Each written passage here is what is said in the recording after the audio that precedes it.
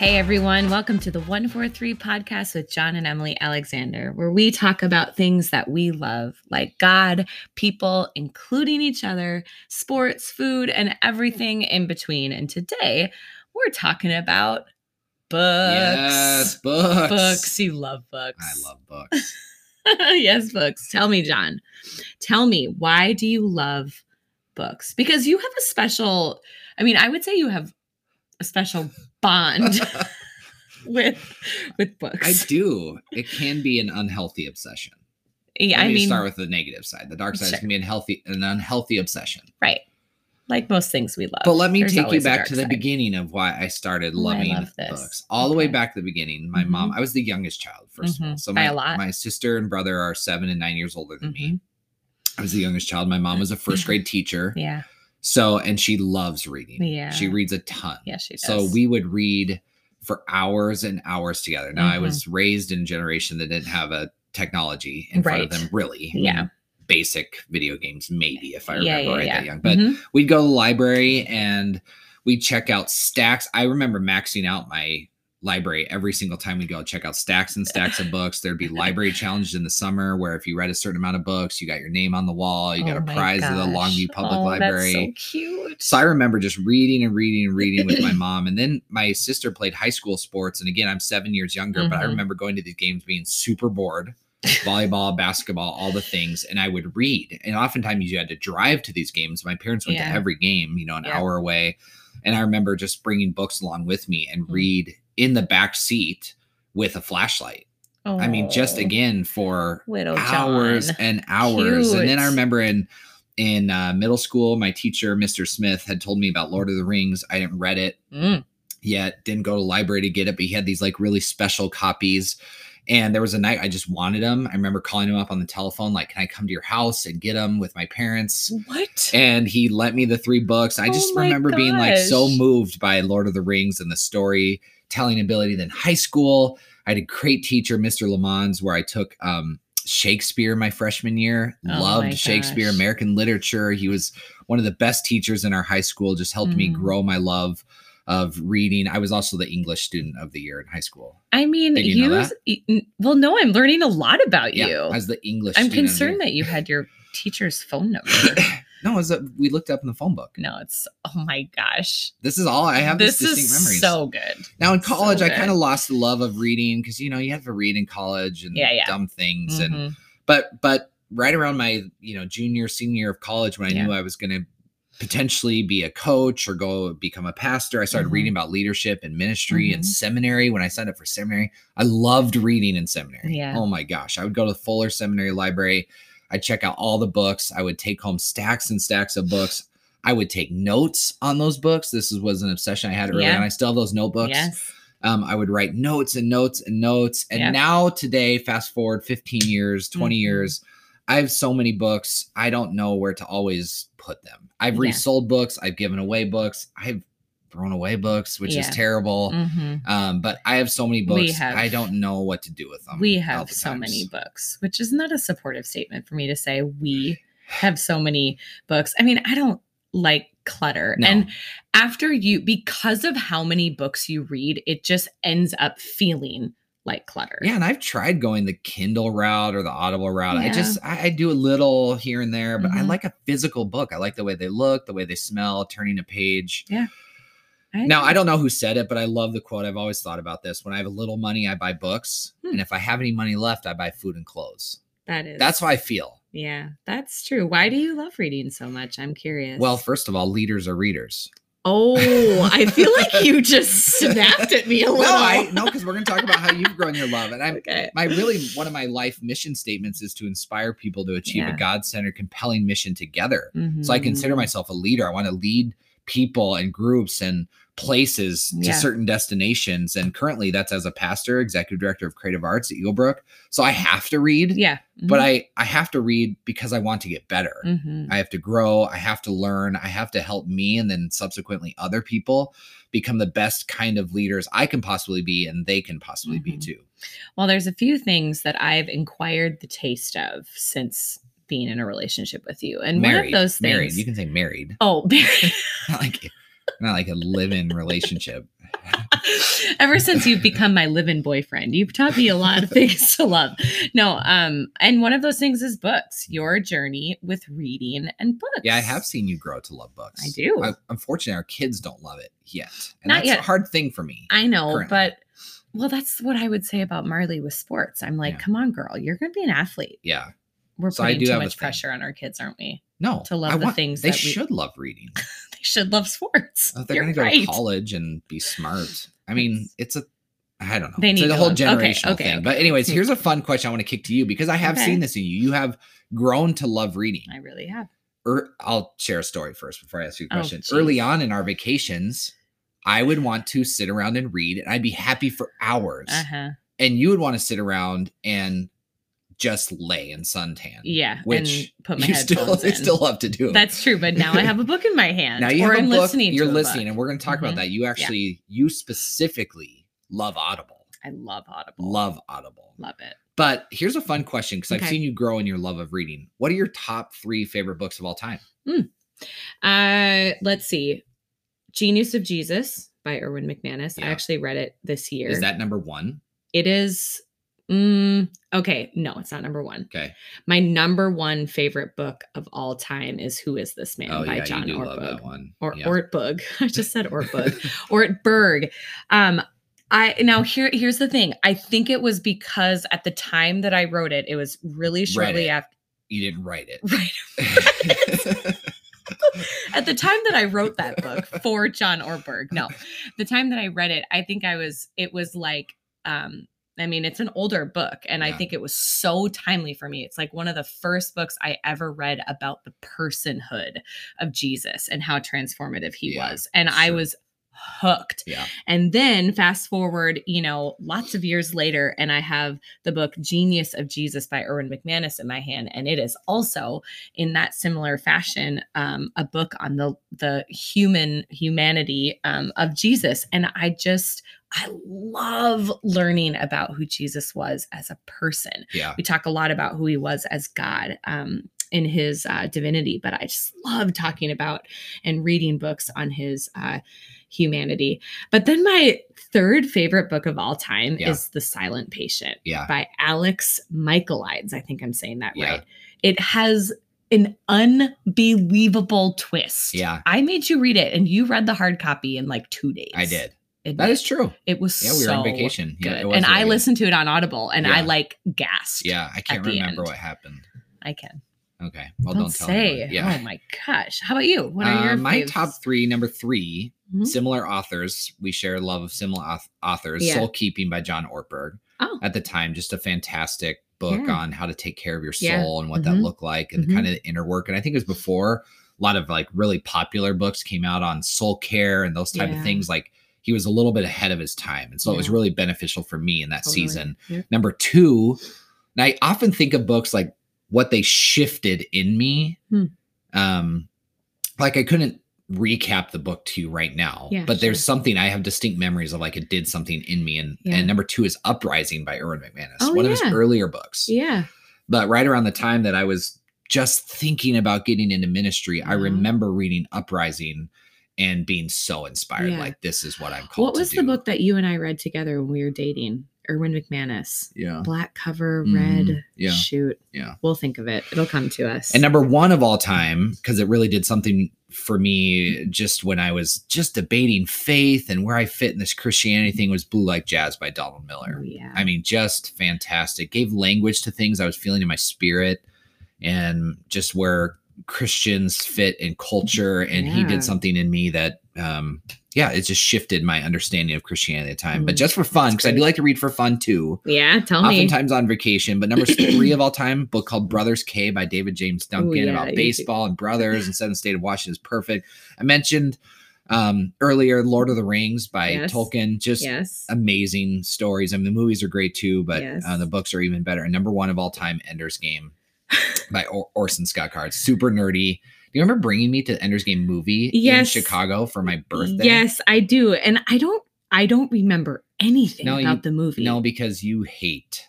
I know. It's a strong word, but it's probably true. Hate sci-fi, fantasy, Lord of the Rings. Ender's Game is set in space. I'm sorry. It's okay. Well, hey, let me ask you this, Emily. I remember the book, Soul Cravings. Oh, there you go. We read Soul Cravings together. You're going back. Way back. Yeah. I mean, you're going back in this conversation. Oh, I think the listeners were really on the edge of their seats wondering what book did they read when they were dating. It being great, but we read it together as a married couple. Yeah. Or when we were engaged. Yeah. That's great. Emily. What? Any authors you just keep going back to? Oh, geez. I mean, Irwin is a big one of mine. How about you? Well, you like a lot of fiction. What about fiction? Well, I like Lucy Foley. I really like her. I have her new book that's waiting in my Audible queue. I haven't pressed play on it. For a vacation. I will. Okay. Thank you for that advice. How about you? What are authors you keep Irwin, I said this, Kyle Idleman. I do try to read widely. I know I listed specific authors, but I do try to read widely, specifically different race, different gender. Obviously, I really am intentional about that because we can get stuck in reading similar authors who have similar backgrounds and similar perspectives. I try to read authors who live across seas. I mean, John Tyson is one of my favorite authors. Someone I didn't list one of his books, but he's one of my favorite authors. He pastors in New York, but he's from Australia. Yeah. For fun, I like Vince Flynn, who's now passed away, but Kyle Mills writes for him. Those are kind of the fun books I go to. Mitch Rapp series. James Lee Burke was an author I was turned on to in high school, detective. Yeah. So I do read a lot. When I first got Audible, I did a bunch of John Grisham books. Yeah, you got really into that. I love the person who reads his books. All right, well, let me ask you this. How do you find time to read so much? Well, I can't remember if this is one of those parable stories that are told, but how do you eat an elephant? That's a question. Jesus parable. Because I know parables. I don't think he ever talked about story, elephants. like one of those, story things. But how do you eat an elephant? I think you start with the ear and elephant ears. Did you have an elephant ear at a fair ever? That was a Longview Fair thing. Have you ever heard of an elephant ear? No. Well, it's like a doughy, flat. Like a pastry? Yeah. Oh. But they're called elephant ears. No, I ate mini donuts. Anyways, how do you eat an elephant? Well, a little bit at a time. You can't eat an elephant like in one big. You got to, a little chunk at a time. Wait, is this your answer to the question? How do you find time to read? I read a little bit at a time. Oh, I like it. And I've always been committed to that. I mean, you see me every morning. I have a pretty consistent routine of coffee, Bible, journal, read some of the commentary about what I'm reading. And then I grab a book and I'll read. I mean, honestly, sometimes as little as 6 pages. Yeah. Like to do the even number to get through, to the next side of things, of course. Whoa. Well, you don't stop in the middle. You don't do one. Yeah. Okay. Oh my gosh. 10 pages. Well, I like to turn the page. You don't stop in the middle. Right. Like you don't read the left side and then. Oh God. And then, not okay. Here's a question. What if you get to the bottom of the right page and it's not an ending sentence? So you have to I go to the top and okay. Top of the next one. Okay, so that's ending on the left side of the book. So I read a little bit a day. I bring books with me. Yeah. I read in the pockets of time I have. Yeah. Often, the other day I dropped Maddox off for hitting practice and I went to a restaurant and not a restaurant. You went to a coffee shop. No, no, you don't know this. I went to Oliver's, ordered an old fashioned. I thought we told each other everything. Wait, what? Yes, that sounds so cool. I was reading Clay Scroggins' book and I texted him I'm drinking an old fashioned by myself and reading your book. You just went up Well, I do read in the pockets of time. In the cool factor. I know, I'm so cool. That is so cool. It's not that cool, but it's very cool. It was, Anyway, so I read in the pockets of time that I have. You do. You also, okay, I'm going to add a couple things. One, you read so fast. Your ability to read is... I'm probably not taking in anything. I'm just pretty world's class how quickly you read. Well, my cousin Carl taught me to read that fast. I love cousin Carl. We should send that to him. What? This podcast? He taught me to read that fast. Yeah. Honestly, when I was younger, I remember he consumed book after book after book. Tom Clancy, John, all those types of books. Yeah. He taught me to love Ender's Game. Yeah. Yeah. Seriously. Yeah. No, and I know that. He read so fast. Yeah. And he's like, hey, here's kind of how I chunk it out. So I do read fast. You had so many good mentors in your life with that. Okay. And then the second thing I'll say is you are often reading probably at least 3 books at a time. Yeah. Yes. Yeah.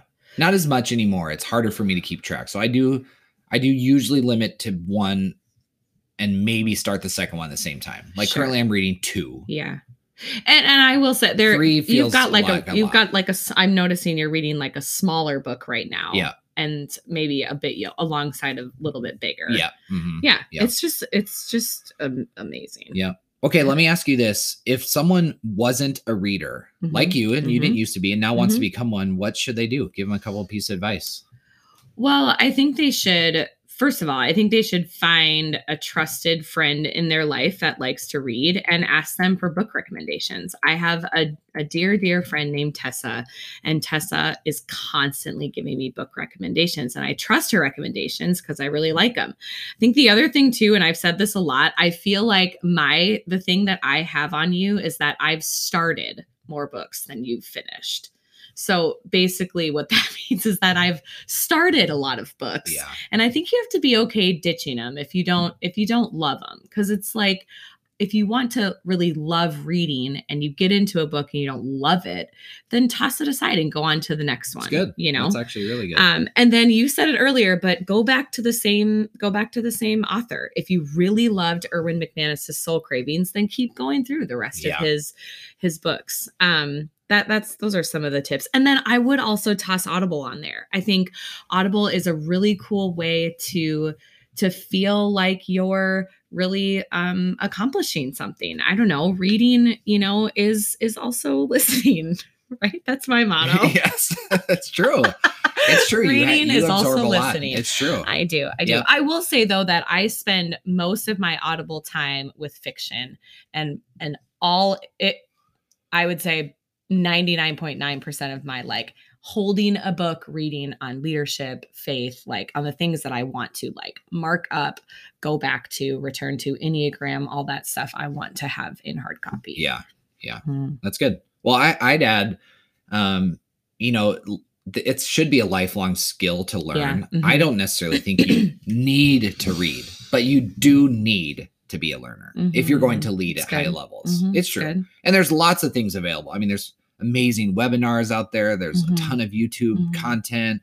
There's podcasts, but I don't know. There's really nothing like reading. And there's something about getting immersed in a story. Gosh, there's lots of books now that's coming to my mind that's, historical too, or historical fiction, even that still draws you into a story and a narrative that you're learning about. There's just something about knowing our history, knowing how to write a story, a compelling story that draws you in. So I would say you don't have to read, but you do. I mean, you have to learn how to read on some level. I think if you want to grow at all in life, you have to learn how to read. Yeah. Or listen. I mean, that's true. I would equate that as the same thing. Totally. I think being a learner is so important. You said being a learner if you're going to lead at high levels, which is 100% true. I think being a learner in life in general, asking more questions than having the answers. If you're going to grow in your faith, if you're going to grow in your character, if you're going to grow in your parenting. And, all those things. And that's probably another, how have I become someone who likes reading, is that it is an acquired taste a little bit. Yeah. You do have to, I mean, much like coffee, when you first introduced coffee into my life, I'm like, this is gross. And now I can barely drink anything that has any type of sweetener in it. It is all black coffee, but that was an acquired taste. Yeah. And it's an important reading, is an important learning, is an important acquired taste. Gosh, that conversation went way better than I thought. Really? Yeah. Because you just thought, I would kind of narcolepsy, fall asleep and have nothing to. No, that was great. Thank you. Thanks. I really loved listening to the beginning. Yeah. You talk about the path of how you became such a good reader. You talked about so many nostalgic things from your past and people. Yeah. Like your mom, Cousin Carl. I love Cousin Carl. Yeah. So good. And now we should help our kids become better readers. I think they're doing great. They wake up every morning and they read. Oh, that's true. Every morning. We could talk and they're really good at that. Yeah. And quiet. Yeah. Yeah. All right. Well, yeah. You're right. Yeah. We'll talk about that offline. But that was a great conversation. That's all we got for. No, hold on. We got to ask the question. Oh my goodness. I can't believe. How dare you? Yeah. Go ahead. Oh my gosh. All right, John. What are you loving this week? Oh, I am loving the fact that now this is kind of coming back to our church, but our church just generously gave a whole bunch of money away to outside organizations. Yes. And I was really inspired by that. I think the world has not always been easy. It's not easy currently, at least when we're recording this. There's a conflict overseas and things happening, and there's just been a lot of tension, but our church just rallied and gave a whole bunch of money away to outside organizations. Wow. I mean, again, so good. I'm just inspired by that. Yeah. So I love it. What do you love? Well, I would say today, right in this moment, I love almond kringlers. Why? Because there are 2 sitting on the island. What's an almond kringler? It's my favorite pastry of all time. And who surprised me with 2 almond kringlers and a note that said, "Thank you for marrying me." Just sweet. Was you. You got me 2 almond kringlers. So that's what I'm loving. I think we're going to do an episode on food and almond kringlers. 100%. Right? I mean, we could probably do an episode on various types of food that I really love. Yeah, we will. Okay. All right. That's all we got for the 143 podcast. Make sure you subscribe so you can know whenever we drop. Should we keep saying drop? I mean, you always hesitate, which I feel like I know, but then that's why we should just whenever we release the episode. Whenever we drop these podcasts. Yeah. Bye.